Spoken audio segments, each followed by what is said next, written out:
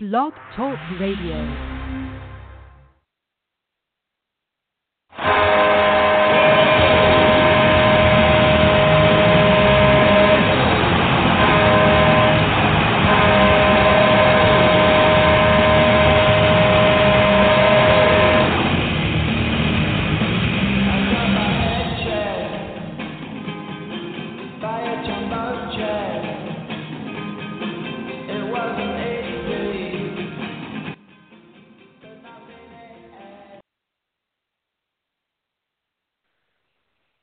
Hey guys, welcome to Stay Out of My Crease, Season 3, Episode 1.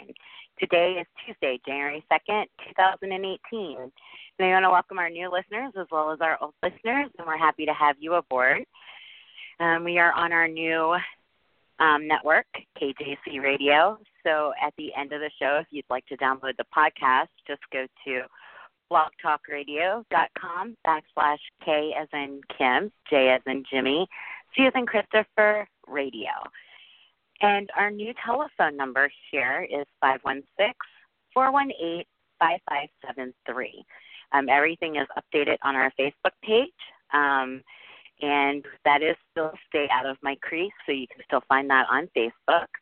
Also, we're on Twitter, which is Stay Out of Crease, and we are also still available for download on iTunes. If you're out of the country, or if you live in Canada or Mexico or Russia, Sweden, Finland, Ireland, anywhere international, you can call us and still talk to us if you have a smartphone. All you need to do is download the Skype app and just make a regular phone call to the 516-418-5573 number. Our website is still stayoutofmycrease.com, and everything is updated on that as well. And you can also go check out our latest podcast as well as last week's podcast on there. I believe that's it. So happy New Year, guys. Thank you for being with us for 3 wonderful seasons. Hope everybody found us okay. I did do a lot of promoting to make sure that everybody knew where to find us and the correct number and everything. So without further ado, I'm going to go ahead and bring Jimmy on. Hi, Jimmy. Happy New Year, Kimmy. Happy New Year to you too. It's a good New Year because today we actually got above the 0 mark for temperature, and it actually got into double. That's awesome. Double digits on the positive side, which we've been hanging mostly double digits on the negative side. So it's nice, Right. Most of the world doesn't think that 13 degrees is a warm day. But for us lately, that's a warm day. So, there were people out in shorts today, and it's, I guess, people are like that. But not me. I was still bundled up pretty nicely because it is still 13 degrees out. Right. Oh, no doubt. I mean, even here in Maryland, we have been freezing our tushies off. It's been really, really cold for us. And, we're not used to having sub-zero temperatures around here. And it's only supposed to get worse for us, which is interesting because I rode past the river the other day, and it's actually starting to freeze. And it's been a long time since I've seen the river frozen, which is nothing new to you, but... No, not really. Mississippi doesn't usually freeze over completely, but... the banks are definitely frozen. So, right. Yeah. So I was driving out. What day was it? I think it was New Year's Day, and I went to the store. And on my way to the store, it was 5 below or 6 below, and holy moly!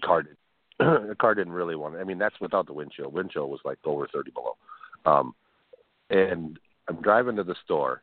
And I drive by 2 frozen ponds on my way, and bless their hearts, there's kids out there playing hockey. 5 below, oh, how cool. 30 below wind chill, and they're still out there playing hockey. So, and I think a lot of them wanted to, because this was before noon, and I think a lot of them were out there playing because they wanted to, play outside before, so they could get back inside and watch the Winter Classic game. And, you know, I got to Right. thinking about that, and I'm like, you know, the kids aren't complaining at all about, you know, the players aren't complaining about how cold it is when they're playing in the Winter Classic there. It's just the announcers. The announcers are. Yeah. Yeah. They were like, oh my gosh, this is so cold. It was. I mean, the wind chill's not nice, and you know that better than most of us.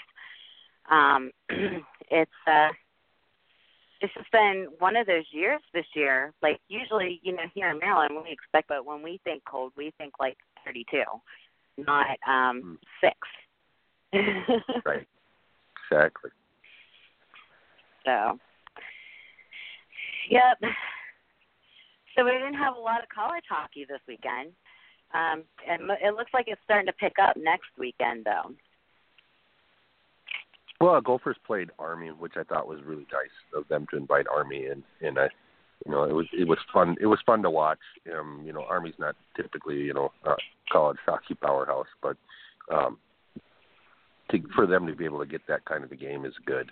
You know, it just kind of what it does is anytime Army can play, you know, in a bigger market like that, you know, they're not only, you know, trying to recruit for you know, for their hockey team, but they're trying to recruit as, you know, the Army.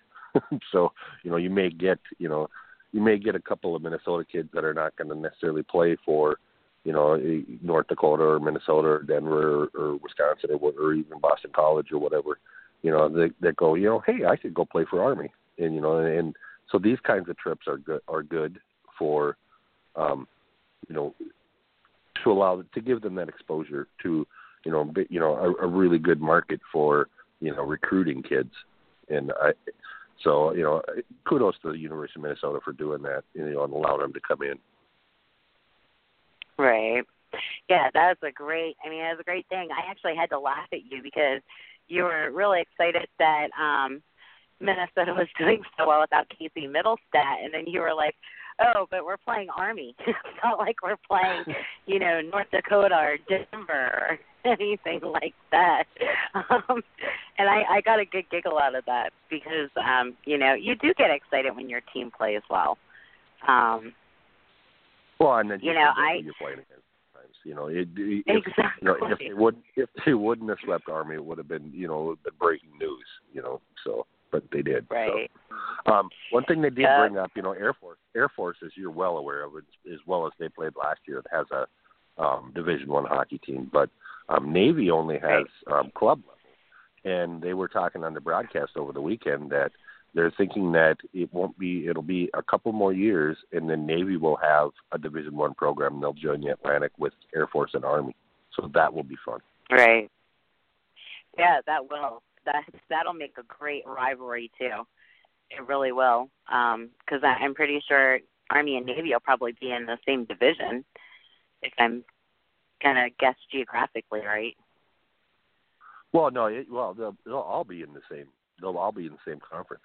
Army, Navy, and Air Force, which will be really cool because Air Force plays in the Eastern, you know, whatever the Atlantic or whatever the Eastern, the far Eastern Conference is. So, you know, which at first I was like, boy, that's a lot of travel, and then I was like, well, what's the Air Force? They fly all the time, so they can probably handle that. Exactly. Yep. You know, there was that big riveting tournament in Pittsburgh this weekend. Providence ended up winning it all, the Three Rivers Classic. They had Arizona State there, and we had talked about Arizona State. That's where Mary Lemieux's son Austin's going to be going to college next year. So I think that may have had something to do with them coming to DPG Paints Arena and playing this year. But hey, well, you know, either that really or they cool couldn't tournament. get anybody else. You know, I mean, you look at the other two teams, and I don't think there's a really good, you know, aside from Providence, and Providence usually isn't that good either. They didn't really have anybody there for that tournament, which is kind of surprising because, you know, it is Pittsburgh, but you know, they don't really have any, you know, college programs with the exception of Penn State that's anywhere near there. Right. Yeah, exactly. But yeah, I mean, these tournaments are really cool, and I've always thought they are. You know, and with having college being off on the last couple of weeks, it was kind of nice to have a game or a couple of games to watch college-wise. Well, and then they had the tournament going on. They had the tournament going on there in Michigan, which is fun. You know, they have right. Michigan State, Western Michigan, and Bowling Green playing in that tournament, and I forget what that is actually called. But anyway, they play those. What do they call it? It could drive me crazy. Anyway. You'll figure it out and interrupt me later in the show.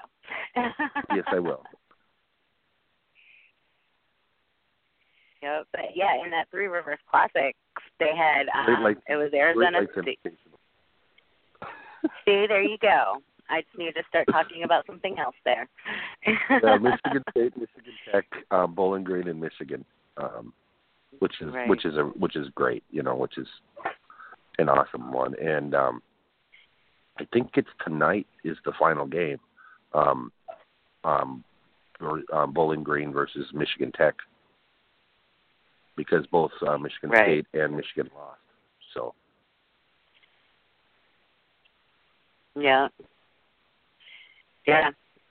And now that we've kind of flipped the calendar here, this is where I know last year I really started paying attention to the pairwise standings to see where teams are starting to fall a little bit. But I had noticed that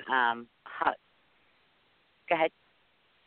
No, I was going to say, and this is where you start looking at, you know, where am I in that, you know, in that or the crack rating, and you know, does my team have a legitimate chance if I don't make the conference tournament to get in, you know? So 16 teams get in. For those of you not familiar with college hockey, it's not like college basketball where, you know, every other team gets in to the NCAA tournament. Only 16 get in, and there are 6 conference champions that get in. You have to win the conference tournament to get in. So then there's only 10 spots available for at-large bids. And so you got to kind of figure out how you can, you know, how you're positioned in that spot. And usually, you know, it's 11 or 12 you have to be in order to make it into the tournament. So this is the time of year where, you know, everything matters. You know, everything, you know, starts to really matter. It not only matters whether or not you win or lose, but that team that you beat, you want them to win so that your strength of schedule goes up so you have a better chance of getting in. Right. Yeah, and I remember last year watching Air Force kind of teeter around that line around January. Because, like, if for our listeners, if you go to the pairwise, like Google the pairwise standings and stuff, you can watch, and they have an actual line underneath of, like, where teams above that line, if the season ended that day, would be in the Frozen Four tournament. But there are teams, you know, below that line. And for a while last January, I was kind of watching Air Force. We were watching Air Force real closely because they were above the line like one week, and then the next week they'd be below the line, and they teetered on that line. And then they just suddenly took off. I think after they played Colorado College, they took off. And it's so fun to watch, especially now that the second half of the college season is starting to take place, because we have games that are coming up this weekend, and so it's different. It's so much fun to watch as opposed to watching like other standings around as it gets closer to tournament time. Well, because it's such a tight window. It's so limited as to, you know, who's going to get in, who's not going to get in, and so. You know, you got a team like Harvard that was ranked, you know, top 5 at the start of the season. You know, they've just completely went south, so they're probably not even going to make it in. And then you look at a team like St. Cloud State, who, honestly, I don't think anybody had them as, you know, mid-season number 1, you know. But then they went into Princeton and they, you know, tied twice. You know, they maintained their number 1 overall rating, but, you know, you never know And then you look at a team like New Hampshire right now. I think they're like 15 or 16, so they're on that bubble, and who'd have thought that they would have, be there, had they done better against Dartmouth, they probably would have been better too. But you look at a lot of these teams, and there's always that handful of teams, and then you've got the tournaments that come up, and that's a guaranteed bid. So, what if a team that's not supposed to get in gets in? Then that really shakes things up. What if an Omaha wins, in the WCHA or whatever, or what if, what if Army wins in the Atlantic, then suddenly now you've got teams in there that you didn't think were going to be in there. So now, it becomes even more imperative that you win your conference, or, that you win, right.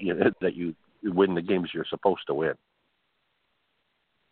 Right, exactly. I love it. Like, this is, to me, after Christmas, this is where college season really starts to pick up. This is where you really start to pay attention. You watch the powerhouse teams really kind of start to pull away a little bit more, and you watch these surprise, you're not supposed to make it in teams, do something miraculous. And it's a never-ending excitement for me to follow college every week.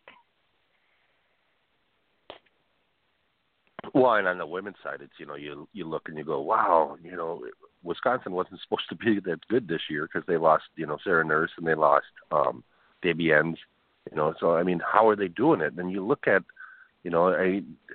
you have to go all the way down to 13th in the country to find somebody that's for a scoring leader for Abby Rilk.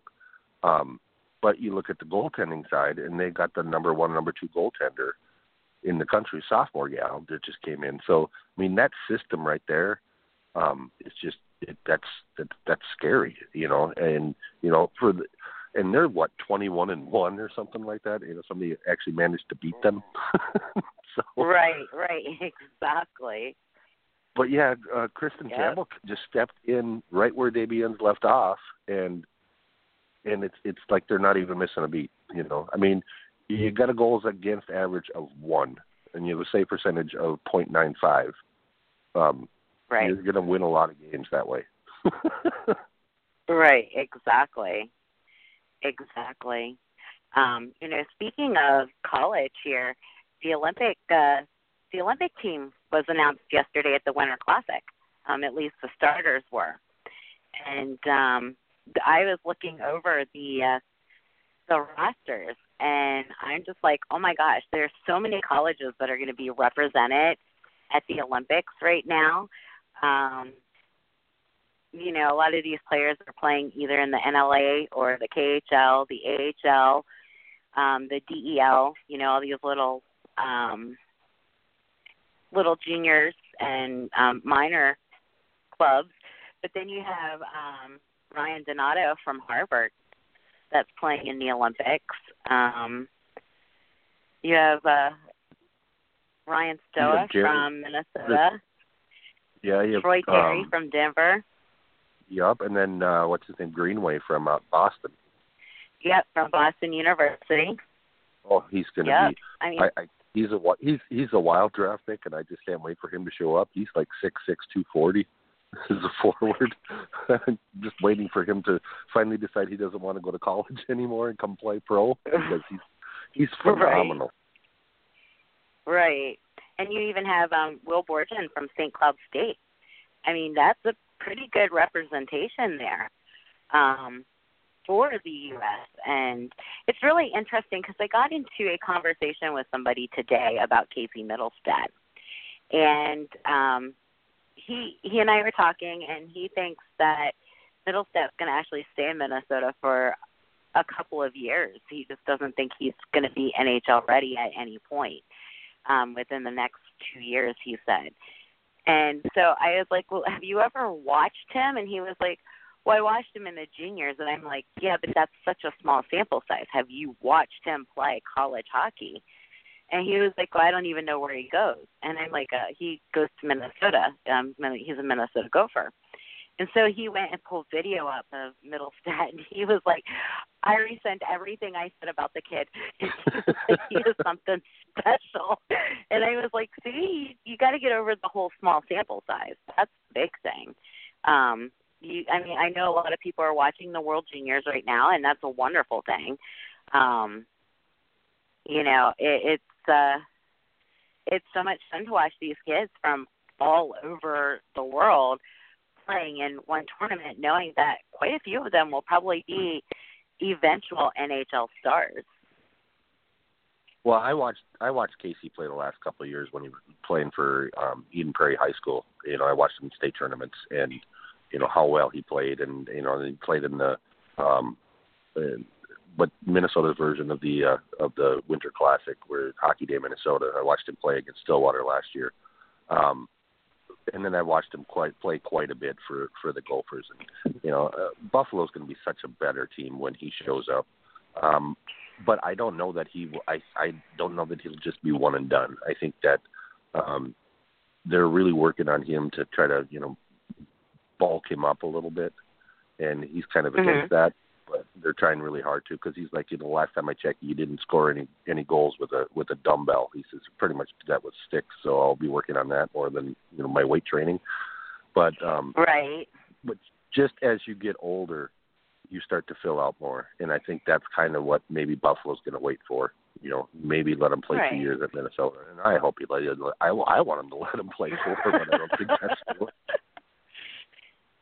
Right. I was going to say, you would not mind if he fills into his body a little bit more while he plays for the Gophers. Exactly. I don't think any Gopher fan would be upset about that. Exactly. So on the women's side, Rod Stauber is the women's coach. He's from around here. He played for Minnesota, and interestingly enough, there are 7 women from the state of Minnesota that are on the Olympic team, and a lot of them are a little older. Some of them are playing professional hockey right now, which they're allowed to play in the Olympics. They're not like the NHL. The other women's professional leagues are basically shutting down for the Olympics, to allow the players to play, which I think is a phenomenal thing. But yeah, there's 7, and there's no other state that has more than 3. I think there's 3 from Michigan and 3 from Massachusetts. So that'll be interesting, and that gives you that whole deal of maybe this is the year that the women's team can actually beat Canada and get the gold, because they've gotten silver the last 2 years. So. Right. Yeah, and I mean, speaking of the women's side, especially for the Olympics, you have some great U.S. players that are playing. I think Kelly Panik's on the U.S. Olympic team. Amanda Kessel is on the Olympic team. And, so seeing some of these names were just, it's going to be so much fun to watch the Olympics this year, because you don't have those professionals.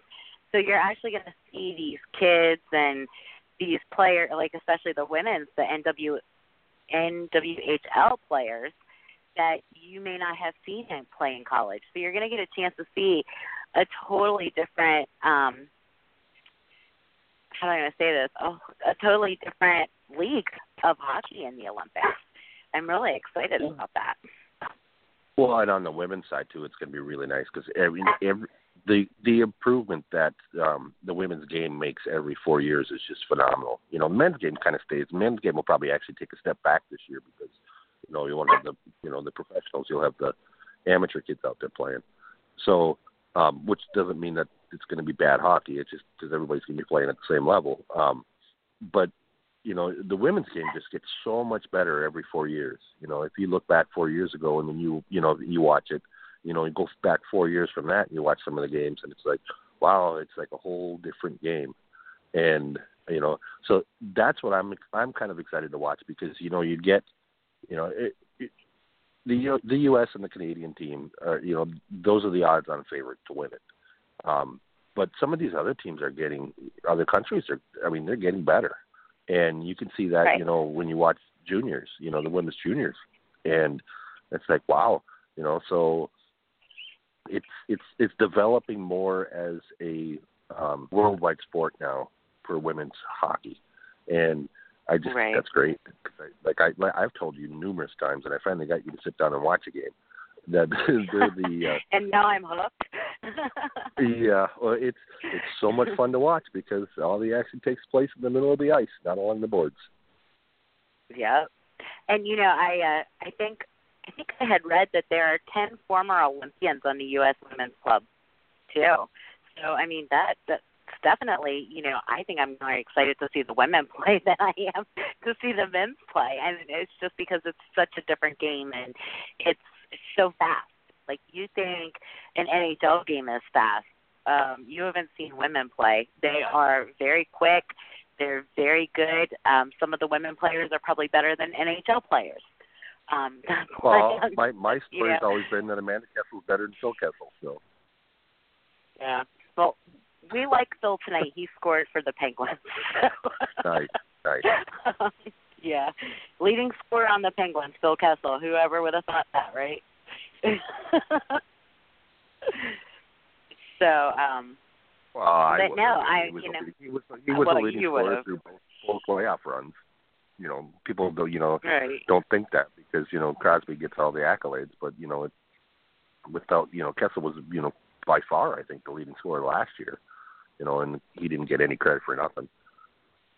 He just gave it to Crosby because that's the face of the league or whatever. But not that I'm better. Yeah, not at all, right? I thought it should have went to Kessel or Gensel. I didn't see Crosby even in the running for that, but that was, that's just me. I thought it should have went to Fleury, but that's just me. Sorry. I'm not bitter about that at all. I'm kidding. No, not at all. But yeah, I know. It's crazy. We actually have a phone call, so I'm going to go ahead and take this phone call, Jimmy. Hi, you're on the air with Kim and Jimmy. Who's this? Happy New Year, you two. Hey, Happy New Year, Lou. You found us. Yeah, I did. You found us, I went to the Blog Talk site and I went to the Blog Talk site because I found it and there it is. I just want to see if I got it right. I had to come in early tonight because I'm doing the late show at 10, so I had to, see if I can get in early. Sure. Well, I'm glad I took you early. Thanks. Well, Lou, yes. You are our first caller on our new radio station. Congratulations. How about that? Thank you for calling in. Well, thank you. And the Wild got one of our boys. They got Zachy Boy now back on the team. Oh yeah. Yeah. Tonight. I don't know if you've been able to catch any of the game. I've got it on in the background, but he looks like Zach Priest did 3 or 4 years ago. I mean, whatever surgery they did for him, he's back to that guy that you don't want in front of the net if you're the other team because he'll just pester you. So I mean, he looks good. His timing's off a little bit, but he's playing well. Yeah, well, when you've been away from the game for a while, you're bound to lose a step or two. But he's holding his own. Yeah, he's gone. He really is. Yeah, well, I mean, of course, I can't say what's the same for the Wild in the standings right now, but there's still a half a season to go. And the Metropolitan Division, oh wow, is it really tightening up now? Yes, it is. My Rangers, after that thrilling victory yesterday, oh boy, that really gets them lifted up. Nobody would have thought from when they first started in October how bad they were doing, and look at them now. Right. Oh, you're exactly right. I told you so. Yeah, and I've always been a straight shooter, and the Rangers have always scared me as a team because they can get hot really, really quick. Yes. So. Yeah, they can, and they're doing it at the right time. Well, and they have 3 of the best defensemen in the league. three of the best defensemen in the league that can play both ways on defense. And then, you know, when the goaltender gets hot, there's nobody better than him in the league. So, you know, I had the Rangers in. You know, I had Pittsburgh out. So, which right now it looks like I'm right. It looks great for Jimmy right now. But it does. Jimmy and I both really screwed up on the whole Nashville thing. Yeah, you did. But yeah. Yeah, come on, you still got half a season to go. I didn't expect but Nashville's just Turris, terrifying. So that's my right. defense there. I didn't know they were going to take Turris. If I'd have known they were going to get Turris in a trade, then I would have said, okay, I'm taking Nashville to be in the playoffs. That's my story, and I'm taking Nashville to be Cup finalist. What about the Penguins? What do you see about them? You think they're going to make it, or you think they're going to choke? Okay, so you want my true opinion on this? Yes. So, and this is really going to hurt some feelings because I know I have a lot of Penn followers that listen to the show, and I realize they truly do love Matt Murray, and they think he is more than an average goaltender. I'm watching the Flyers game right now while we're on the air. Unfortunately, Tristan Jarry got hurt. What I think channel? His hand got cut by MSNB or NBCSN. It is on that channel tonight. Okay, my fault. Yeah. So anyway, Tristan Jarry has the same team as Matt Murray. Matt Murray's been really struggling this year with a whole starting role. I truly believe that if Mike Sullivan sticks with splitting both of the goaltenders so that he does not burn out Murray and he doesn't burn out Jarry, I think the Penguins have a shot to sneak into the playoffs. Realistically, I think they miss it. Yes. And I think they miss it. They just lost way too much depth, and they're not solid in goaltender like they were last year. No, I don't think they are either. I mean, there does seem to be a bit of a problem. Yeah, you have Matt Murray, who in December, his save percentage was a .889. Oof. And his GAA was 3.2, I believe.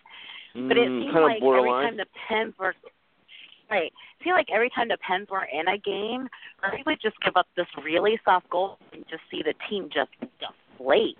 Of course, you got Sidney Crosby that's not scoring, and honestly, Crosby's not even shooting the puck, which is unusual for him, you know, to a point.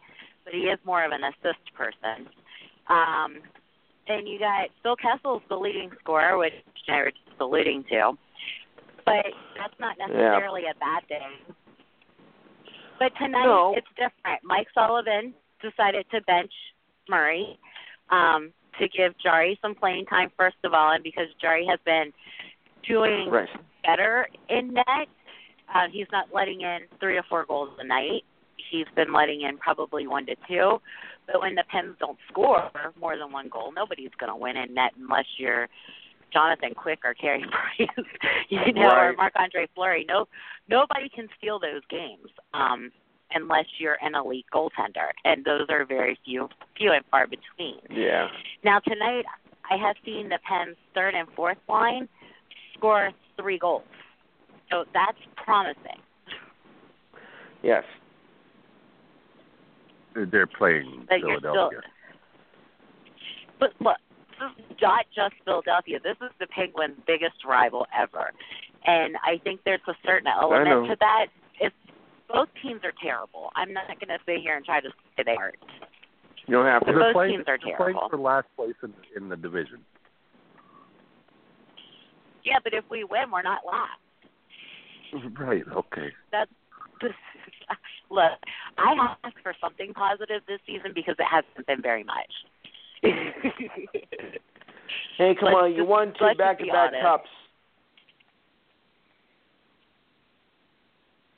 Yeah, and I'm not complaining. Look, I look at it this way, Lou. I get 80 games. And if that's all I get of my favorite team, I'm still happy.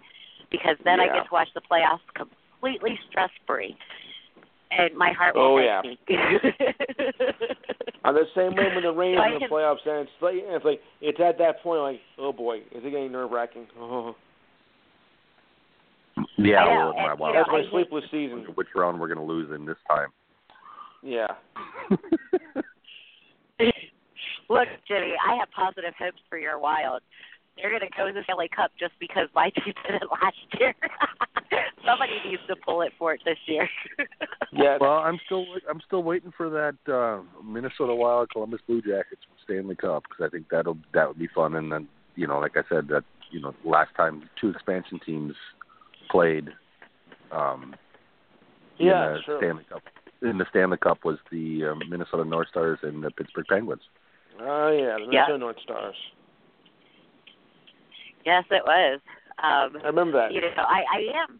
We're talking about positives. I am very excited that we actually have defensemen on the team now. So that's a plus. Yes. So you got the big rig from Dallas. Well, you know what? You've got the kid coming up from Penn State too, who's like 6'7" or 6'8" too. Wow. Right. So you'll have 2 guys that could play basketball on your hockey team. So that will be interesting here in the next couple of years to see how they play that out. If they keep them both or what have you. Right. Oh yeah. Hey, but you know what? Yeah. But before we get to the playoffs, there's something else that we gotta take care of before that. What's that? I'll give you a hint. It happens once every 4 years. Oh, the once we were talking about that. I must have missed it. Because the Team USA named the team captain. Yes, I'm very excited for Giante, or how do you pronounce his last name? Brian's his first name. Gianta. That's it. Yeah, because he played for the Carolina Hurricanes. Mm-hmm. And the Devils. Yep. And that's only now 5 weeks away. I know. I did post a video to our Out of My Crease page, and it actually brought me to tears. One of the college kids, his dad showed up at practice right after he found out, and he got to tell his dad on camera about how he made the Olympic team, and just the pride in his dad's face and the tears coming his dad's face was just very heartwarming. And you kind of get that this is a human element to this too. If the NHL would have allowed players to play, these kids and people like him would not have been able to have that enjoyment that they had. It's back to basics. Right. That's the way I look I'm at it. super excited. You're going back to the way it was, and I think it's the way it's meant to be. Right.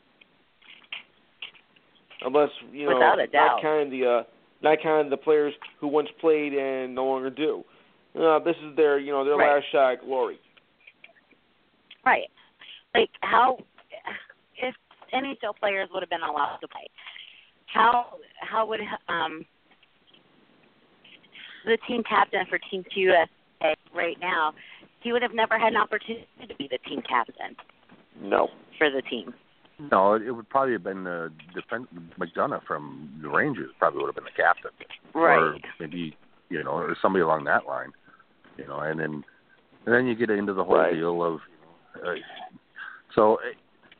no, these are not the best players that are playing in the Olympics, and there is that aspect where you want the best to be able to play at the best level, on the highest stage. But at the same time, like you say, it's nice that the kids get to play, and ones that maybe wouldn't set up. And some of these guys, are AHL players, that aren't on two-way contracts. Yeah. So they're playing for their NHL career as well as their country. Right.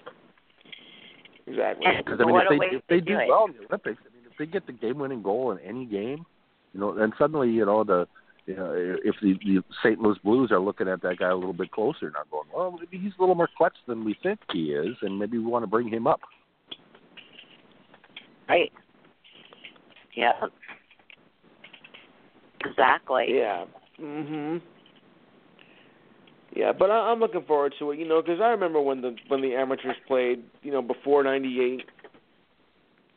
So it's nice to be going back to, you know, shall we say, old time Olympic hockey. Right. Yeah. Yeah. Hey, you never know. These might be the future stars, you know?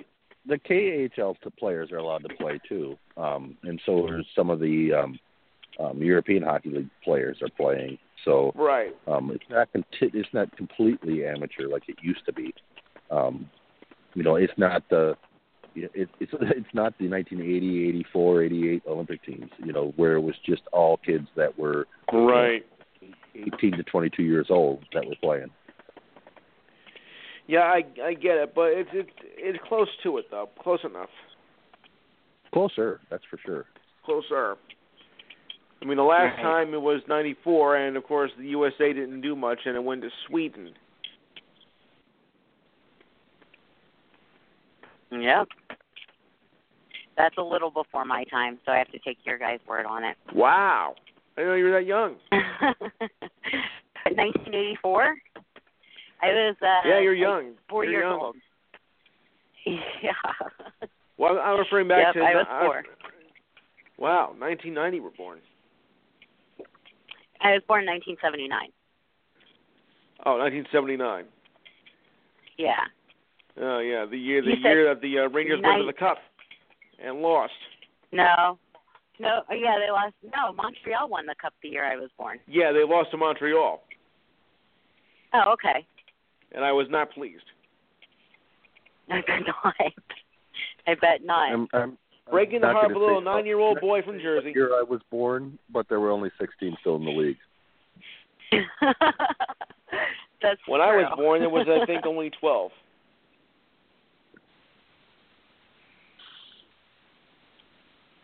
I was born just after expansion started. Oh, okay. So after 1967.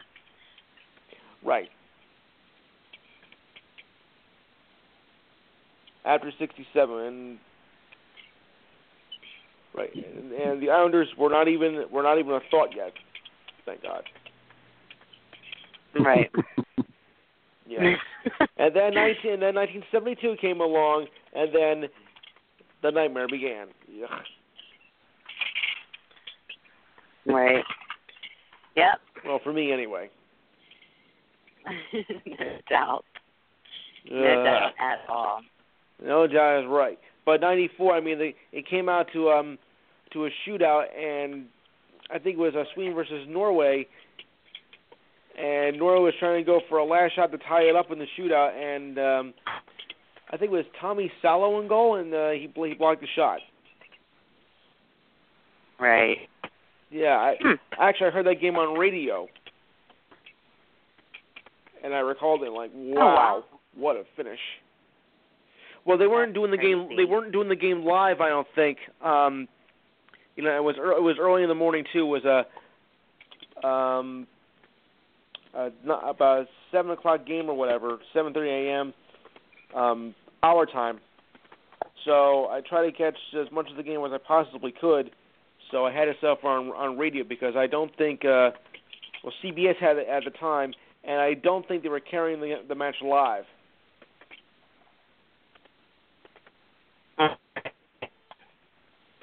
So I caught it on a AM radio station, like when I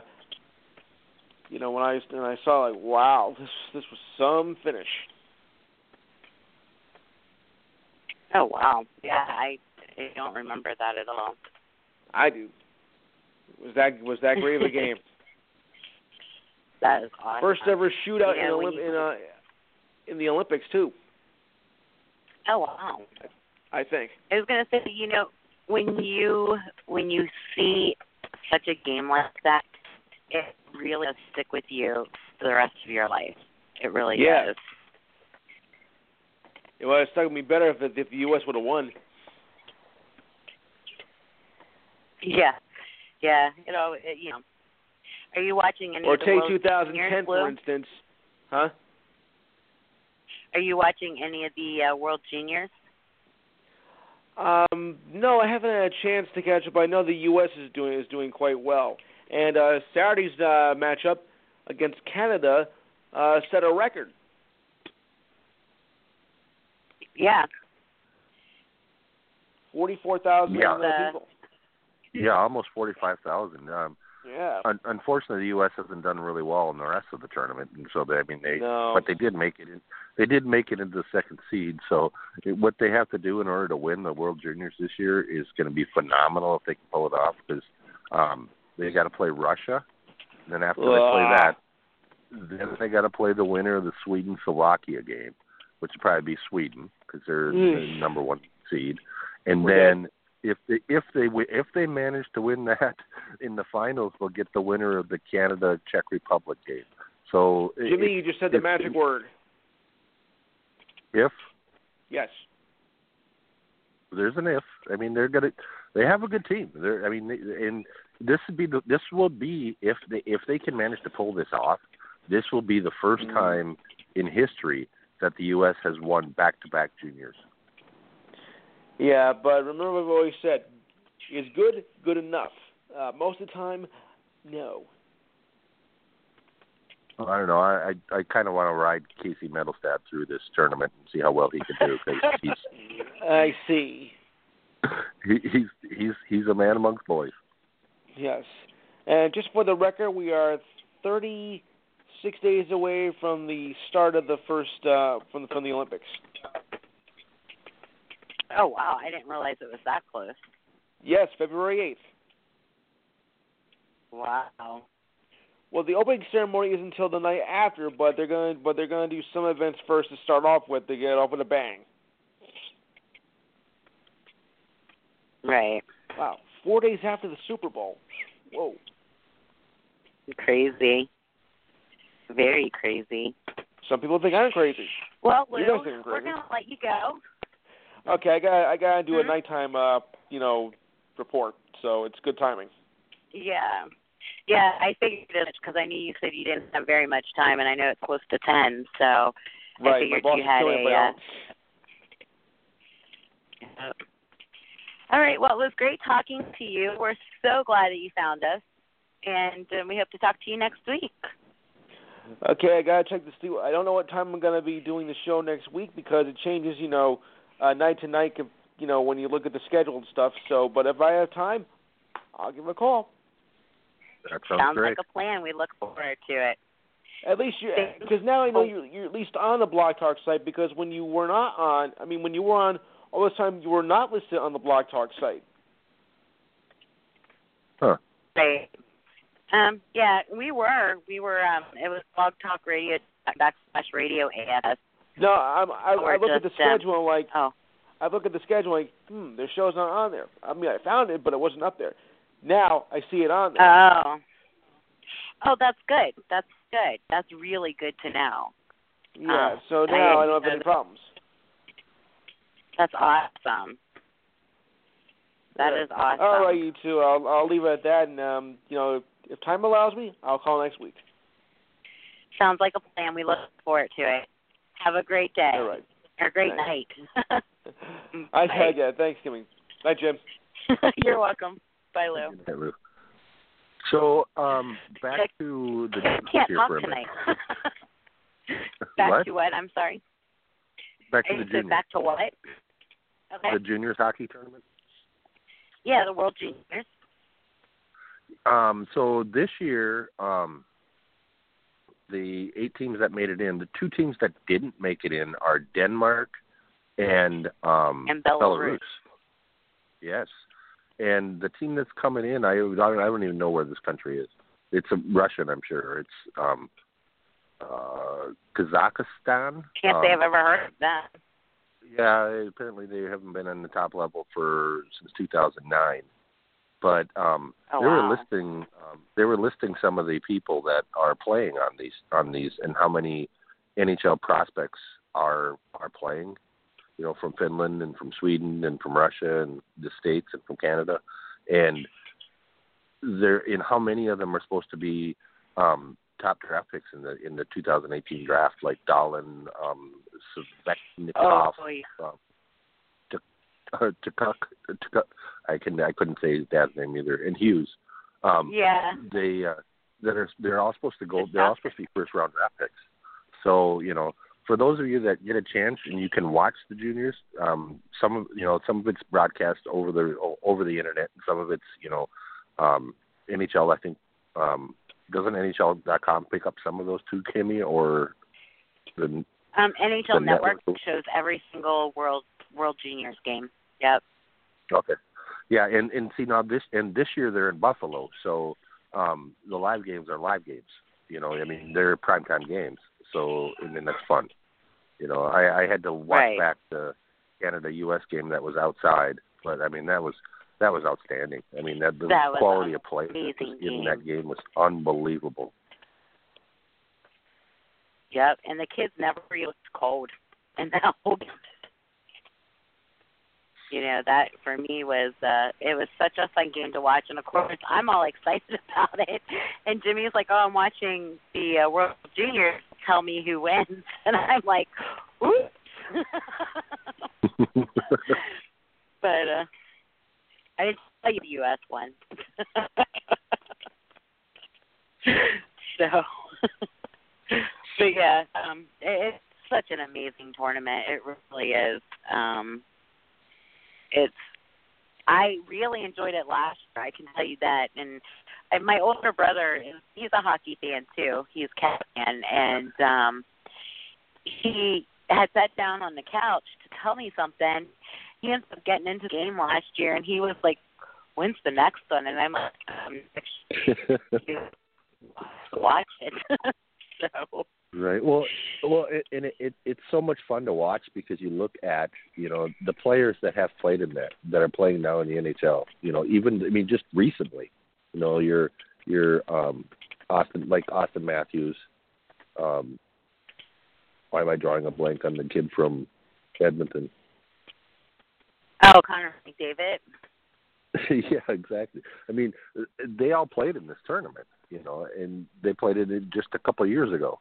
So, you're going to see players that are playing in this tournament that you're going to see, if not on your NHL team, going against your NHL team. So, like I said, if you're a hockey purist like Kimmy and I, it's fun to watch because you go, okay, this guy's really good. I can't wait to see him play on a regular basis. Or did we draft him, or where is he playing? So right, exactly. And this week we actually had a question about the World Juniors this week, and David wants to know: does the talent for the USA team in the World Juniors just come from college teams? It mostly does. Some of these kids are actually high school kids, and then there are some from juniors. But that's pretty much, you can't have a pro contract at all in order to play. So, a lot of these kids aren't. If that's the case, how is Middleton? Oh, because he's a draft. Okay, never mind. He answered my own question. He's been drafted. He hasn't signed the contract yet. Yep. Right, exactly. Okay, I answered my own question there. That was great. There you go. Yeah, and I think they all have to be under, was it 20, 22? 20, I think or it's 23? 20 and under. They have 18U, 16U, 14U, and 20U, I think. That's right. Yeah. The different age groups. And then if you're not playing pro hockey by the time you're 21, then good luck to you. Right. Yeah. Yeah, I couldn't remember off the top of my head here, and I couldn't find my notes real quick to see. But yeah, the majority of the talent for the U.S. team does come from college hockey teams. So that's why we always stress watch college hockey, because you're going to see these kids, and then in a couple of years you're going to see these kids playing on the NHL level going, where did they from? Well, and juniors too. I mean, juniors in Canada, that's there's a lot of good players that come to the NHL from there too. Or they'll start in juniors and then they'll go to the college level to get more exposure. And then but a lot of the juniors kids that that come from Canada that play there after they play there for a year or two and they get picked up by a college team. They usually play like 1 or 2 years at the college team, and then they're up to the pros. So it's just kind of but that's basically where they all feed from for the most part. Like I said, right. A lot. Some come straight out of high school. Some are playing college, and then some are from juniors, and then very few people are just ones off the street. Right. Exactly. But yeah, that was a really good question, I thought, and it's very appropriate since we're talking about it. So I wanted to. I know we're flipping around a little bit. We should go, but there's a couple of questions I wanted to do as well. Somebody had asked anonymously, what is the point of the tournament we're talking about in college hockey? Do they count towards the overall ranking?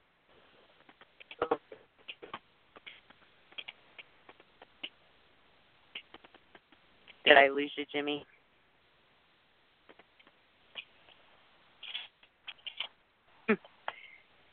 I don't know if I lost you or not.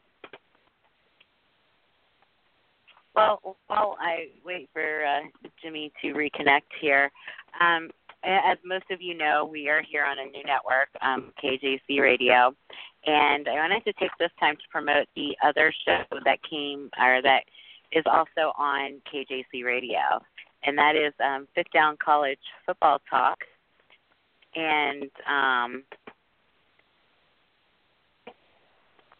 that is that's on tomorrow night, on Wednesday night. Yeah, Wednesday night. What time is this show on? Chris's show is on at 8 p.m. Okay. I'm sorry. Apparently, I was cutting in and out. My fault. Thanks for letting me know. But, I kind of have a little different stuff tonight because computer's in the shop, so I don't have that, and I'm using my husband's tablet, so I apologize if I cut out. But yeah, Chris's show is Sit Down College Football Talk, and that's on tomorrow night on this same network, blogcom/KJC Radio, and that will be at 8 o'clock tomorrow night. If you're friends with me on Facebook, every time a show is created, it does post to my personal Facebook page, and I make it public so that everybody can see it and share it. So now that I have you back here, Jimmy, did you hear the question? No, I didn't. Well, I Okay, almost did, but a little bit. No, anyway, what was the question? The question came from somebody that wants to remain anonymous, and they asked, what is the point of the tournaments you were talking about in college hockey, and do they count towards the overall standing? Well, every game counts. Just like when the basketball teams, start out like in the Maui tournament or the whatever classics they have that they start the season with, those games count toward the regular season end of the year standings. The difference is like when you had the tournament, for instance, in Michigan. That one, Michigan and Michigan State played.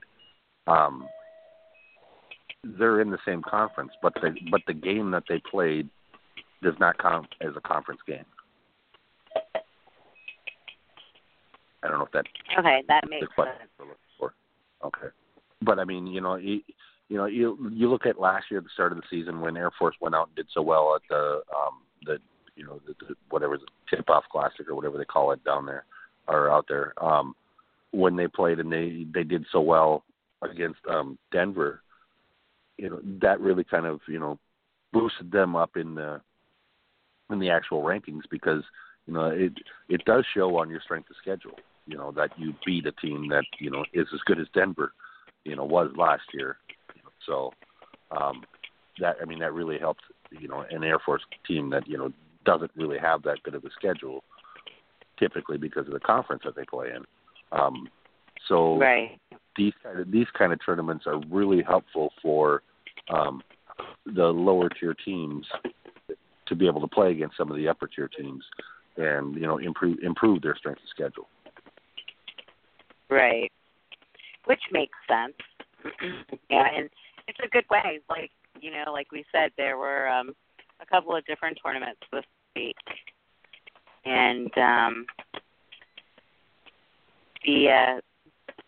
like Jimmy said, they all do count towards the standings, just in a different way. But that was a great question. So I would say that these tournaments are kind of important here, because they help players continue to develop, and they still get to play. And when you play, it's always a good thing because you keep in shape that way. Well, and you only get so many games that you get to play. So over the holiday season, when your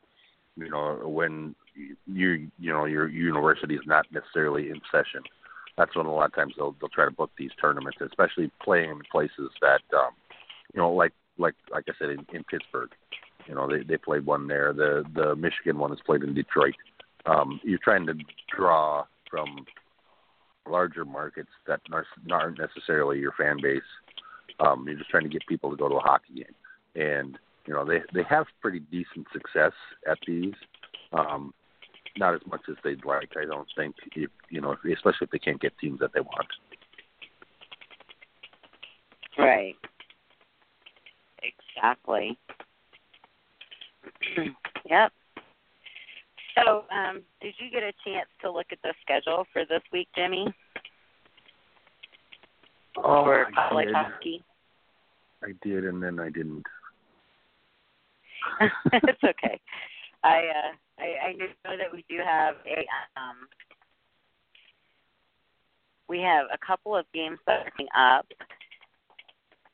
this weekend. Actually, a lot more than there have. It's always a good thing. So let's see here. We have Mercy plays Air Force on Friday. Let's see. Notre Dame plays Michigan, so that should be a good matchup, especially since Notre Dame is doing so well this year. It'll be interesting to see. Yeah, exactly. Notre Dame's one of the better teams in the country right now, and they're actually really kind of fun to watch. So.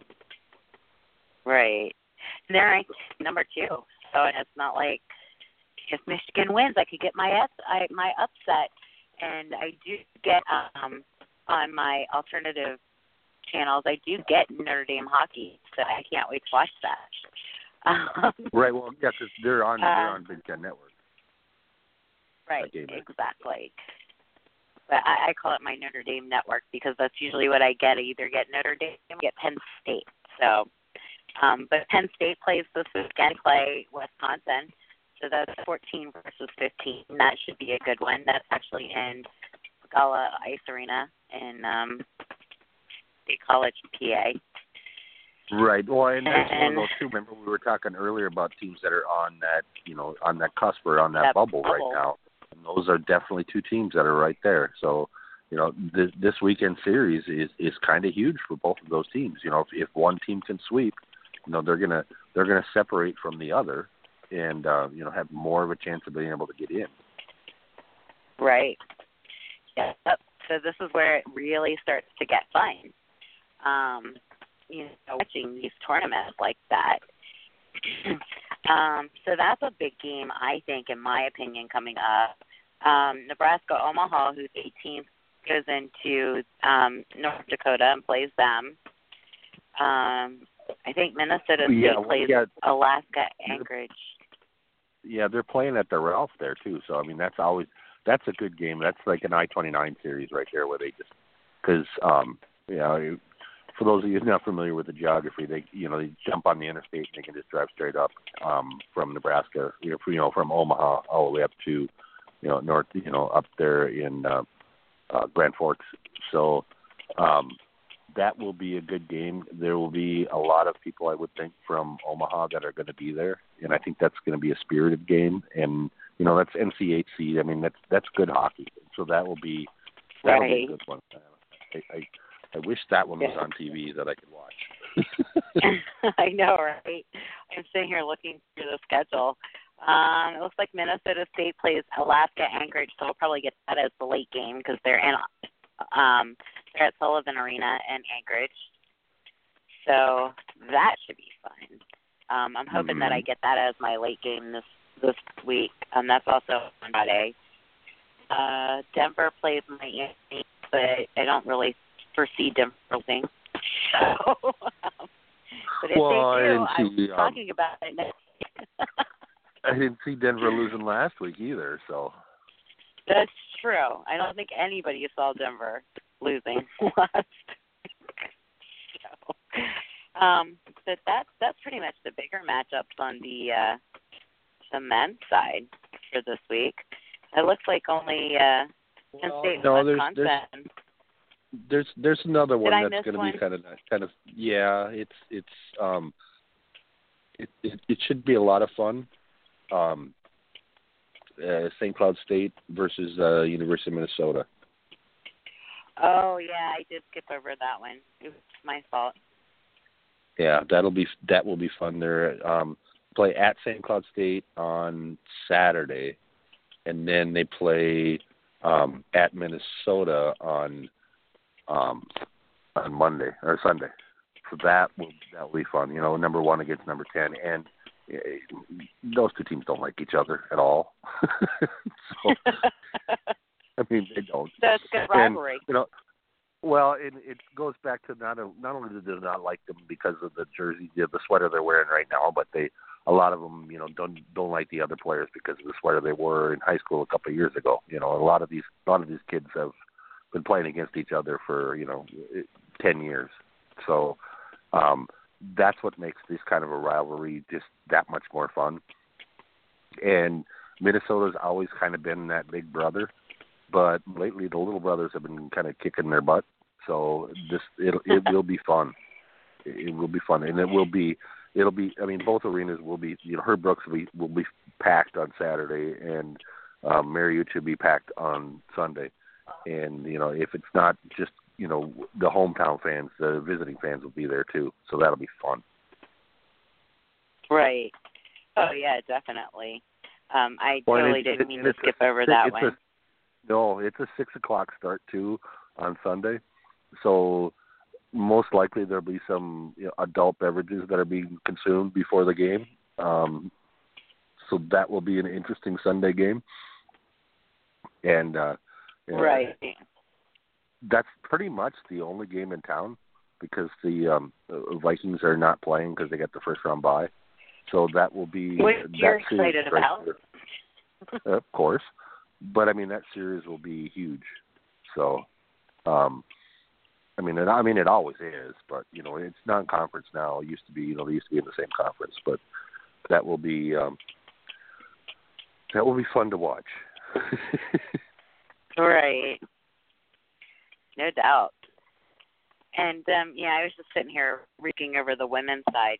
There's no ranked teams that really play each other on the women's side this week. And it's pretty slim pickings still to them. I think the only one, Minnesota State plays St. Cloud State on the women's side. So that should be fun for them. That's an interstate rival. Boston College plays New Hampshire, Providence, Vermont. I mean, there's really nothing that really jumps out at me. But I did want to ask you, because I don't know about this, do you know what that exhibition game between the Minnesota Whitecaps and the Minnesota Duluth Bulldogs is?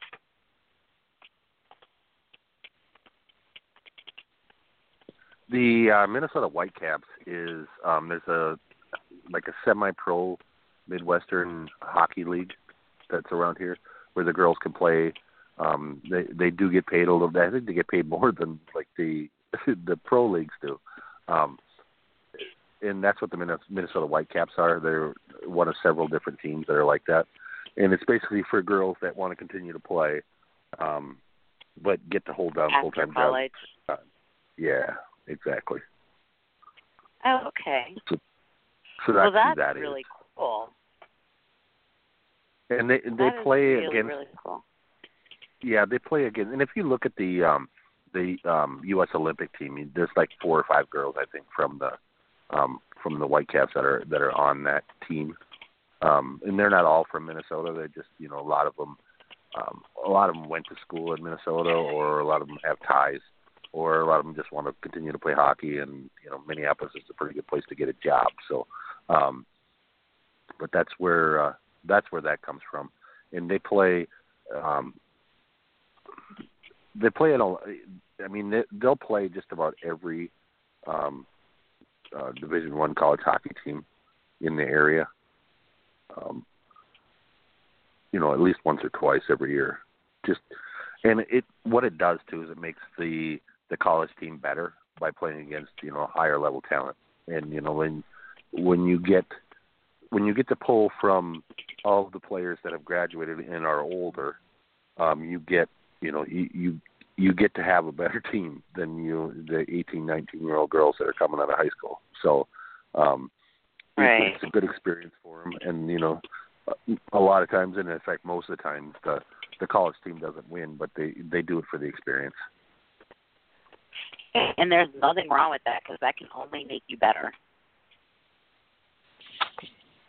Well, and that's the goal of it, and that's that's why a lot of teams want to schedule for that. Right, which makes sense. I was just curious because I'd never heard of the Whitecaps, so I was like, I'm going to ask Jimmy about them. So that should be fairly interesting. I was just looking here through the schedule, and it looks like Lindenwood is playing the South Korean Olympic exhibition on Tuesday, January 9th, the next Tuesday. So that should be good practice for the South Korean Olympic team as well as Lindenwood.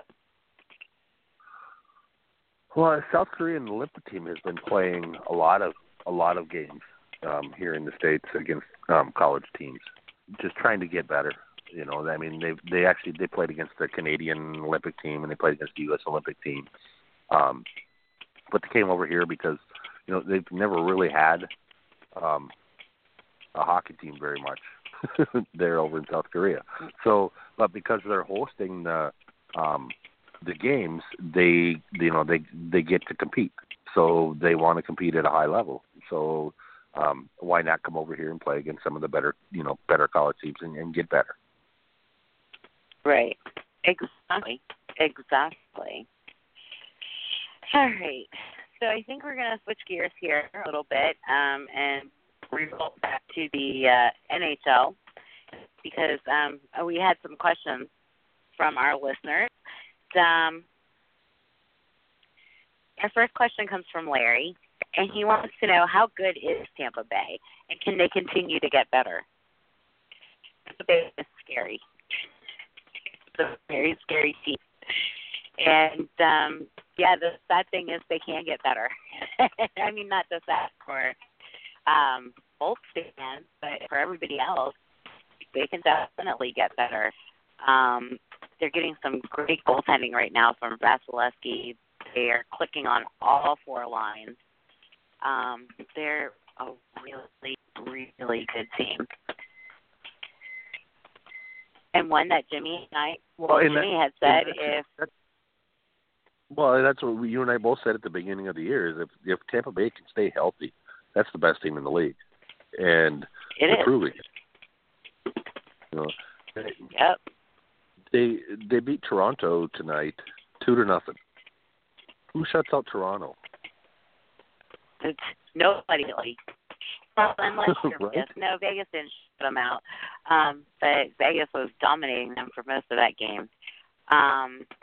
But yeah, I mean. But you know what I mean? It's like you think of Tampa Bay, right, and you think of you think of how much they score. You think of Stamkos and and all the goals that they could score and all the firepower, and then they win a 2-0 game tonight. So it's like, okay, well, Right. we basically just needed 1 or 2 tonight to beat you because you're not going to score, and that's how good Tampa Bay is, and they're continuing to figure it out, and they're continuing to get better, which is scary for the rest of the league. Yep.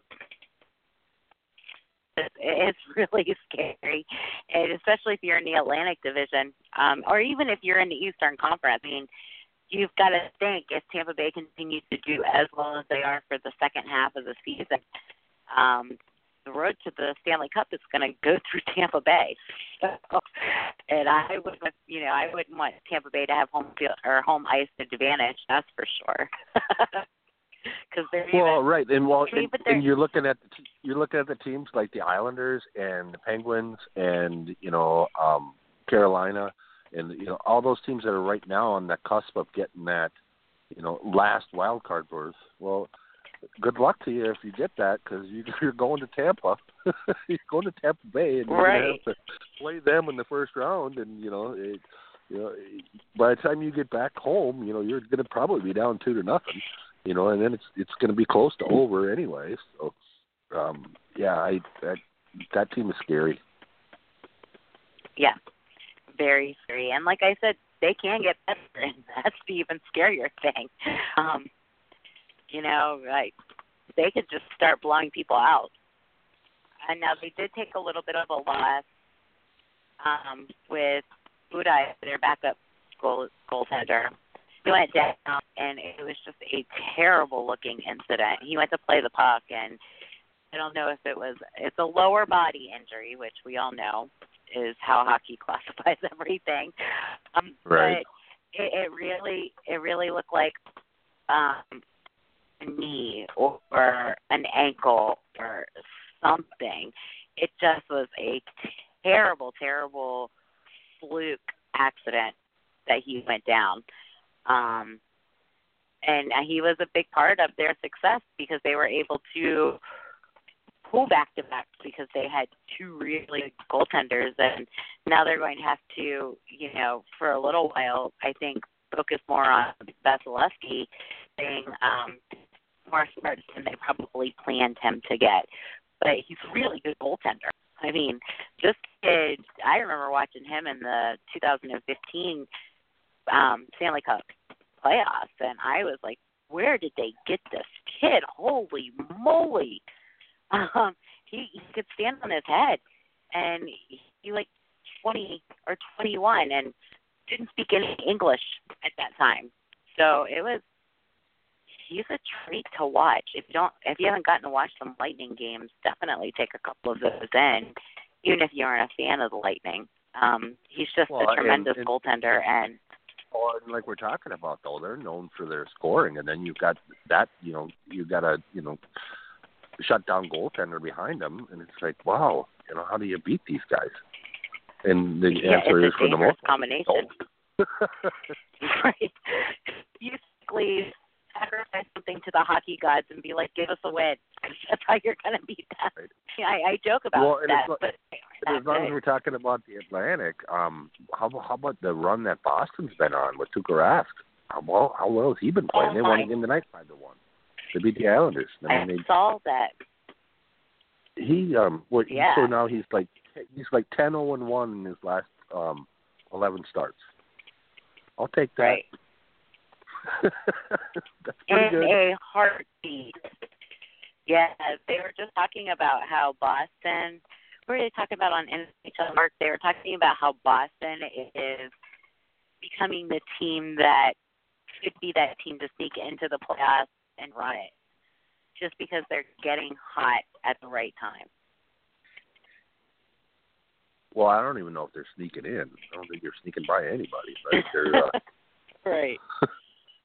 They're pretty firm where they're that's a team that could challenge Tampa Bay. And then you got Toronto in that division too. It's like, we always talk about how loaded the Metropolitan is, but those 3 teams, Tampa Bay, Boston, and Toronto, those are probably three of the best. That might be the three best teams in the East right now. Yeah, it definitely is. Because, I like your thought process on this, Jimmy, because I've been watching a lot of games because I've been off work, and even with the break, I mean, I've managed to catch replays of games that I may have missed. But you're right, because like I look at the Metro Division, Washington right now is hit or miss. They almost blew a 3-1 lead tonight to lose the game, but they won. Columbus is hit or miss. Columbus can have nights when they're really, really good, and then they have streaks where they're just really terrible, and they can't buy a goal or a power play goal or nothing clicks right. But then, you look at that Atlantic Division, you got Boston, or you got Toronto with all these young kids, and Patrick Marleau coming in as a veteran presence has really, really helped the Leafs, in my opinion. They've become such a great young club that it's just, they're fun to watch. And, I mean, Frederick Anderson, Toronto's not scoring. Their goaltender will keep them in games. It's like he basically says, okay, everybody on my back. And he will keep them in games long enough for them to get hot and start scoring goals. And, this is a very dangerous combination there. Tampa Bay just talked about. I mean, they're, and you're looking at, like, even, I forget the fourth team. Boston, Toronto, and the Bolts. Right. That's the three that I can think of. That's about it for that. Yeah. Montreal, you can't count Montreal out yet, but you can start getting close. Right, yeah, because Montreal don't have Carey Price, and, I mean, you can count out Carey Price. But he can get hot and get on a roll. Now one of you and I have talked about this long enough that one of my stats that I like is the goal differential, and that kind of tells me how well is the team playing on a consistent basis. Are they scoring more goals on a regular basis than the team they're playing against, or the games that they lose, are they in them? Right. Well, you look at the Atlantic, and you've got Tampa Bay, which is a plus 51, which is unbelievable. And you got Boston, which is a plus 20, and then you got Toronto, which is a plus 17. And then you look at the Metropolitan, and the best team on that plus-minus measure is the Rangers. They're at plus 13, and they're not even in the, they're in a wild card spot. So, right. The teams that are winning in the Metropolitan Division are not winning very well when they do win. Washington's plus 10. Jersey's plus 8. Columbus is the third team, and they're a minus, Then you look at teams that are on the cusp, like, Pittsburgh's a minus 17, Carolina's a minus 8. They're when they lose badly. And typically that doesn't portray well to when you're trying to go, to make any kind of a run or a postseason run if, you're getting, like, slaughtered. And then when you're winning, you're barely winning. Exactly. And I don't know, it's so fun to watch from year to year because it's never the same. Like, who would have ever thought Ottawa was going to be as terrible as they are this year? And that's not a knock on Ottawa, but they were one goal away from going to the Stanley Cup final last year, and here they're at, almost the bottom of their division.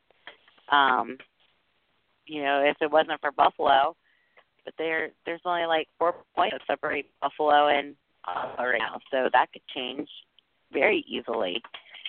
But it's always that one team that you never expect just starting to run the table, and you're like watching them going, where did you come from? And, you were talking about Boston with Tuukka Rask. They got that backup goaltender, and I can't, Condrey is his first name, I believe. But he is also doing very, very well. So when Rask needs a break, guess what? They have somebody that's just as serviceable coming in and setting up the goal, and being a very good net leader. So, yeah, I mean, it's crazy. I am thoroughly enjoying watching this. And you look at, okay, you were talking about Ottawa and how badly they're playing. I mean, I just pulled up the stats. They're 3-6-1 in their last 10 games.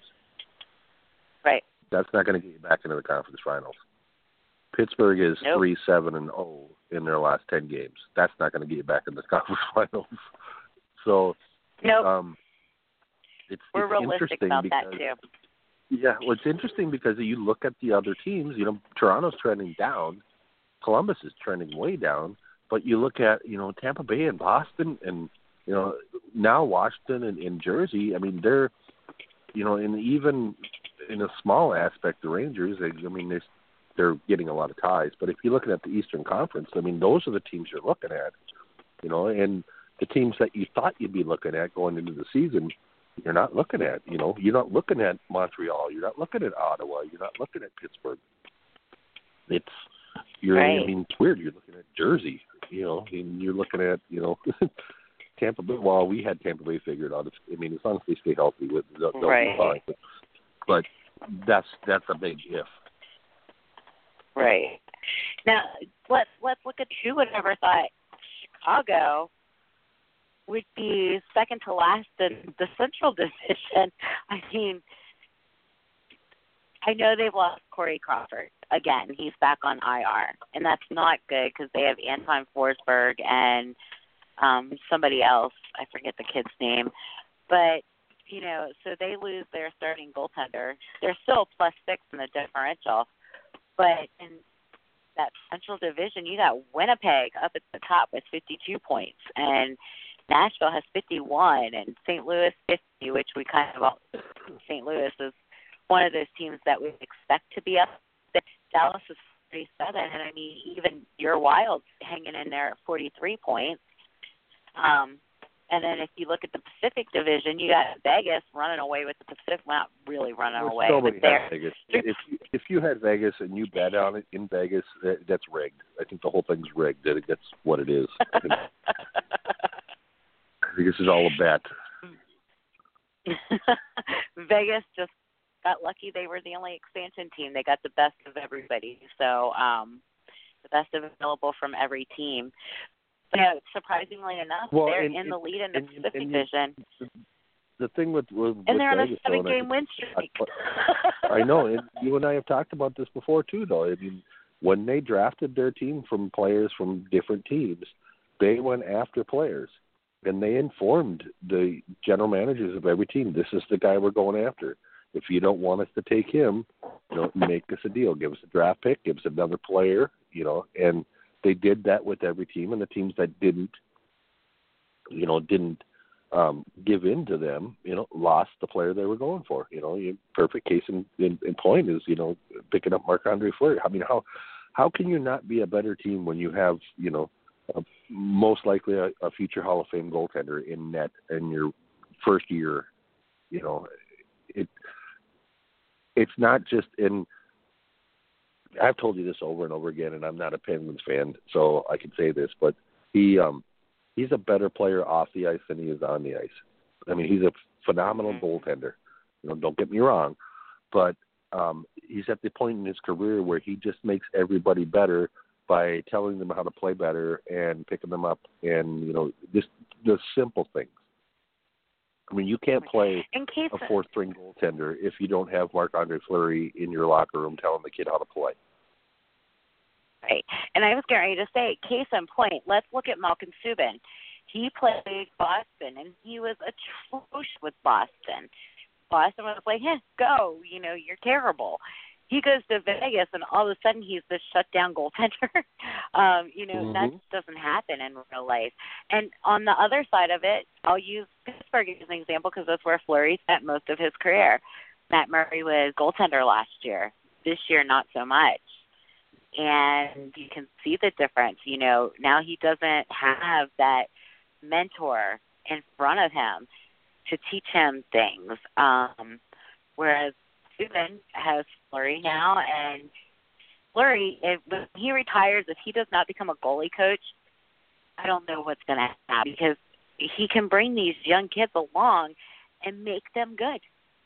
It's just there's no ifs, ands, or buts about it. It happened on 2 different clubs now with 2 different players, and that's something I won't ever discount was how important he was to Pittsburgh as not only a locker room person but also a goaltender. Well, and the other thing with Vegas though too is that with being the salary cap era, this is the first real expansion during the salary cap era. Teams were letting people go that had higher contracts because they couldn't afford to pay them. Hall is a perfect case in point for the Wild, and you look at what's it Schultz, I think it is, for the kid from Washington.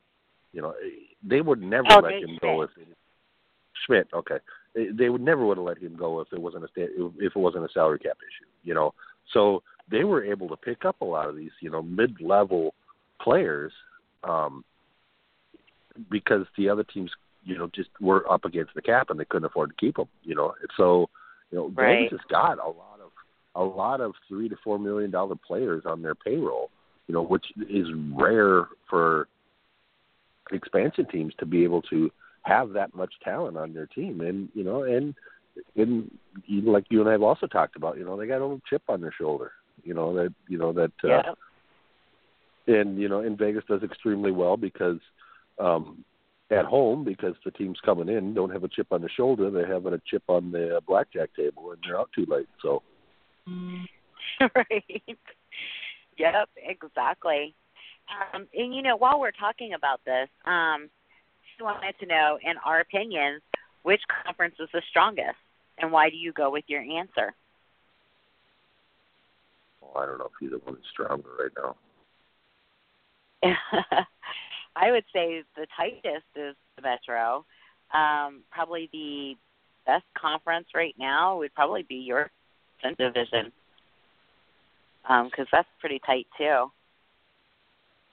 I would say your Central Division is probably right now like the Metro last year was the best conference. I would say actually the Central this year again. It's something that they are known to do. Colorado is at 41 points, so they're still not really out of it either.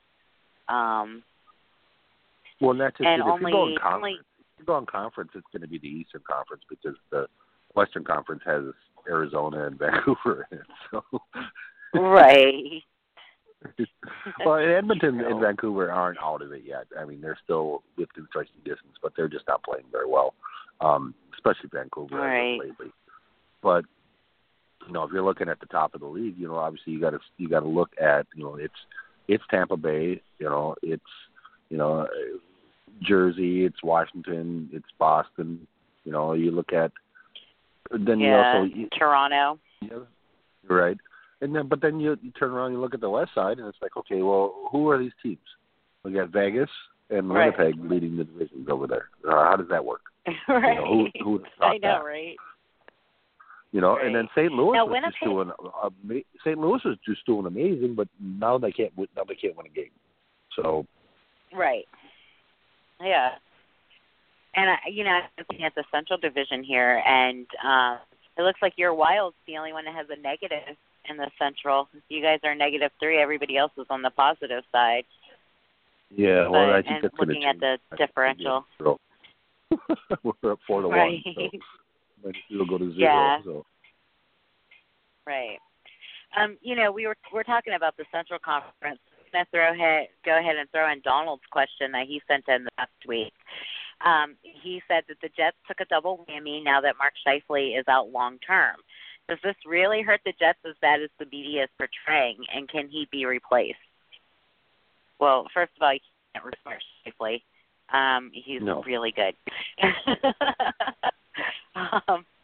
But, could you find somebody serviceable? I'm sure you could. Maybe not the line combination wise, but there's somebody that's going to be able to step in and, do a good job. They just happened to flash up the Winnipeg Avalanche game score, and the Avalanche are actually up 2-0 on Winnipeg. I think whenever you do lose a star caliber player like Mark Scheifele, I think it is going to hurt you at some point. And it may not be like terribly, but you're missing a really good player, possibly one of your best players besides Patrick Laine on that team. So, yeah, it's going to hurt to a point. I don't think it'll knock him out of first place. That's my assessment, at least. Well, I don't know. They might knock him out of first place because, I mean, it's pretty tight up there. You know, St. Louis is only 2 points behind them. So, you know, St. Louis win tonight. That's true. You know, Jets lost and something to right there. And Nashville's got 2 games at hand. You know, but although, you know, Nashville's playing the night tonight, so we'll see how that works out. But right. Losing Scheifele's not the end of the world. He's not the glue on that team. He's an outstanding player. You know, obviously Laine's the superstar. But you've got so many. That team has, you know, 4 or 5 really good veteran forwards and defensemen, and so they can overcome that more. I've watched the Winnipeg Jets build this, and they're doing it the right way. They have a good combination of really young kids that are extremely talented, and they have veteran leadership that's been with the club, not ones that they brought in, but ones that they've kept. And I don't see it being as big of a hit as, say, I mean, it'd be comparable to, say, losing Taves for Chicago or losing Malkin for Pittsburgh, or name your second best player on your team, but they're more set up because of their salary cap structure. They have better players on this. They have good average players on their team, if that makes any sense. It does. It makes complete sense. It means that they actually have a team, not individual players. Right. I mean, granted,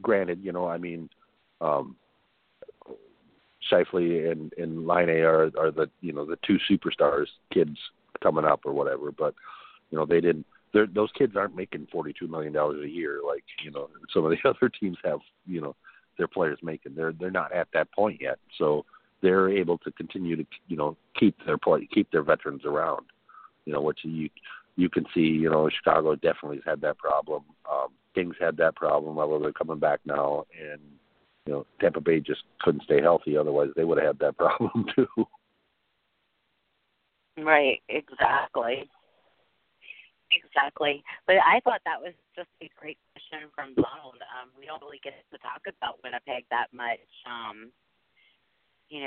There's 31 teams now, and it's hard for us to cover every single team. So when we get a question about a particular club, it makes it easier to focus on them. Don't hesitate asking us about your favorite club. There's a lot of East Coast bias. Winnipeg's just up the street for me, so they're one of the closest cities, actually, teams. So we tend to follow them a little bit more than we probably do the Florida Panthers that we're playing tonight. But so it depends on, and like you say, there's 31 teams. It's hard to know every team, and if the team hasn't been relevant, you really have to dig to try to find it. And that was a great question. Right. And Winnipeg looks legitimate this year, and his question about, her question, I remember it was a him or he, or her or him, is legitimate. Donald. How are they going to, survive without him? And make a short story long, I think they're going to do just fine. Right. I completely agree. It may hurt them for a little while, but, I hate injuries. Injuries are not something that I like to pull out or be excited about or anything like that. But at the same point, at least if you're going to have an injury to a star player, at least it's not in April or May. Like for Nashville last year without losing Ryan Johansson, there in the right before the Stanley Cup final. I mean, that hurt them really bad. Yeah, and they still almost won. They still almost won the cup without him. Yeah. And I feel really terrible that he was unable to play in it, because it would have been, I think, a lot of fun to see if the table would have been turned, if that makes sense. Right. Well, and I think I told you that, after the series, I said, what if Crosby what if you ever lost Crosby? How would your team, how would the Penguins have done? And I don't think they would have fared as well. No, definitely not. I mean, I'm not going to sit here and say, they would have, but no, it would have been probably the same thing. And unfortunately, that's the nature. That's the nature of the sport of hockey. Is the fact that injuries do happen, and for the most part, players will play through them unless it's something that they can't play through. So. So I don't know if Donald's listening right now and he has the ability to call in, but Scheifele was the assistant captain for Winnipeg. And do you think that with him being out, do you think they'll give that letter A to Laine, or will it be Ehlers, or who does I guess I'd be curious to see who he thinks he would is going to get that. Because obviously Blake Wheeler's the captain and he runs that show. But do they have enough confidence in Laine or Ehlers to take that spot? It would be my question back to him. Right. Yeah, and hopefully, if Donald's not listening live, he picks up our podcast and answers that question for us if you can't call in tonight. But if you want to call in, that number is 516-418-5573. It gave me a great reason to plug our number again. Yeah, and can you do that again? Because you're breaking up a little bit there again. Or at least I'm breaking up on my end. I'm sorry. Okay, it's 516-418-5573.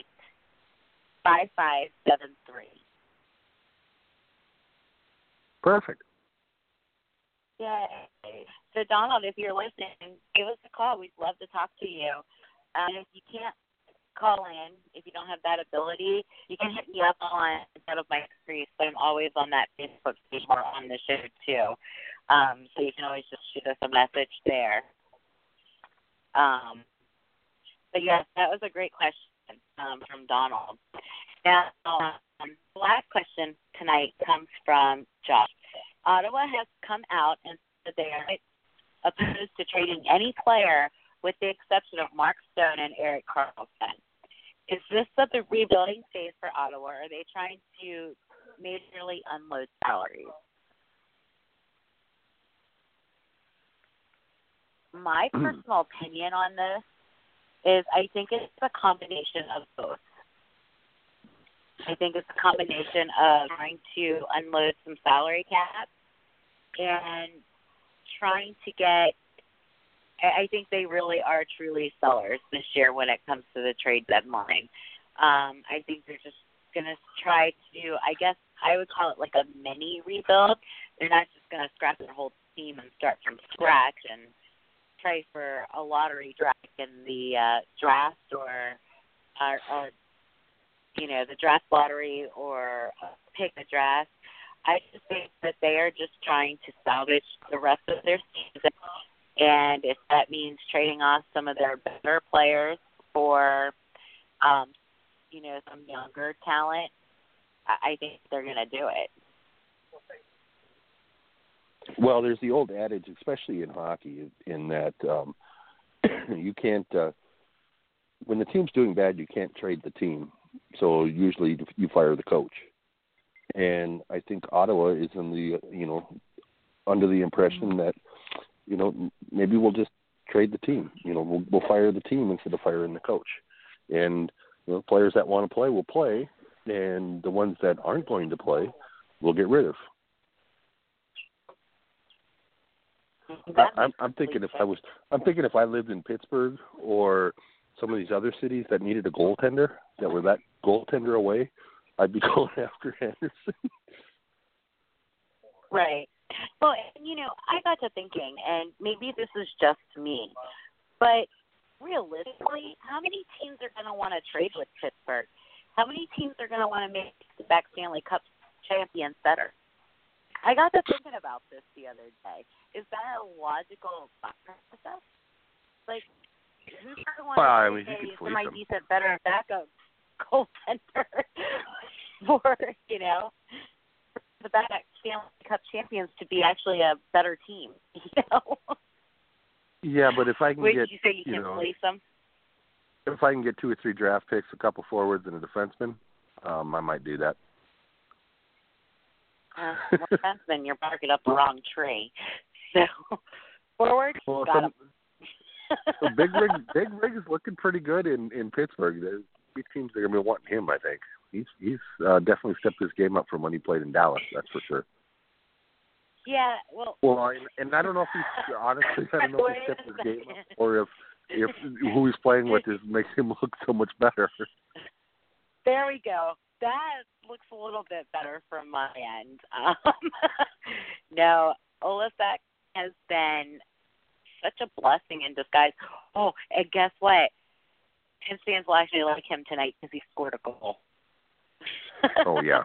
That's what you're supposed to do when you play defense. Look, I have gone over this conversation so much this past week about defensemen and women. So, yeah, so I don't know. I often think about, like, things like that outside of the box. Like, if I were a GM, I wouldn't want to trade and make a team that just won 2 cups in a row better. I'd be like, suffer.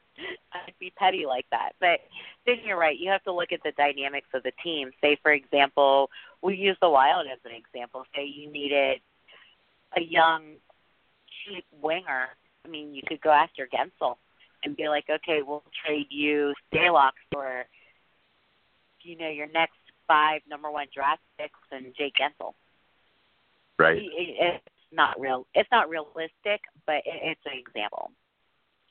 Right. Well, I'd be more like Stalock for Gensel and maybe number 1 and number 4 or something like that. Just right. Because knowing where the Penguins are right now behind. But then, and that's what Chicago kept doing. They kept trading away draft picks, Well, they don't have any players left anymore. They have Taves and they have Kane, and that's it. And that's kind of where Pittsburgh's at right now, too. I mean, they don't have a whole lot of draft picks coming up either. So, right. Tampa was in that situation, and then unfortunately for them, Stamkos has been hurt the last couple of years, so they've actually gotten a couple of good draft picks. And look at them now. I mean, they're good. So when you get to be too good, you no longer are able to get any decent players in the draft. And the only way you can continue to refuel is to trade your draft picks that aren't very good for players that are marginal, but fill your right. system. So, and then you just completely right. run out of players.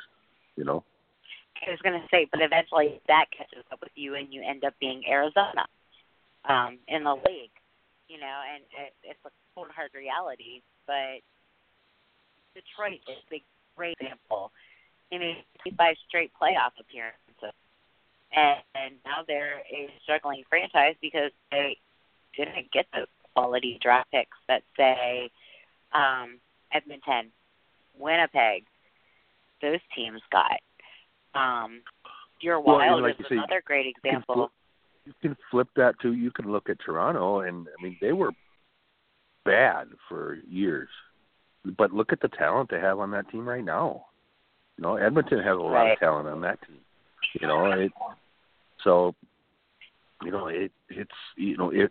If you're bad enough, you get to be good enough, and that's that's the same formula that. That's the formula that Chicago used to get Taves and Kane. That's the formula that Pittsburgh used to get Malkin and Crosby. Fleury, Malkin, and Crosby, 3 in a row. Yep. And so Crosby's a little bit different because that was a lottery win. So, it's a little different. But Fleury and Malkin, yeah, that's definitely how Pittsburgh got them.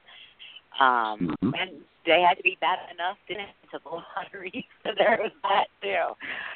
But you know, like saying over to like St. Louis, the Wild, these are teams that tend to finish middle of the pack every year. So you're not good enough to get no good draft picks. You're not bad enough to get really good draft picks. You just kind of refuel with diamonds in the rough and, you know, the luck of the pick. It's intriguing how the sport of hockey actually works. And how the draft is so I follow different. the Wild hockey team a little closer than most people do because I live here. And they've actually really hit on their last like 3 or 4 first round draft picks, and they've hit a couple in the 5th round if they can get them over from Russia. So I mean they have some young talent that's coming up. You know, like Greenway for Boston, for instance. I mean he's going to be a beast. And last year they finished with the second best record in the West. And it's tough to draft when you're drafting, you know, 29th or 28th. It's different if you're drafting 31st and you won the Stanley Cup. You know, you can deal with that. You know, you can say, all right, well, yeah, we'll take that. You know, we'll take our bad pick. But when you're drafting 27th, 28th, 25th, 26th every year, you know, that generational player, you know, the Matthews kind of player, and I always go back to him, that kind of player is just not there, you know, or Patrick Laine, you know, those players are just not available for you to draft.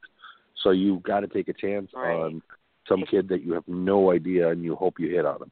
Left here. And again, we really appreciate everybody that has listened to the show tonight and, you know, in our network.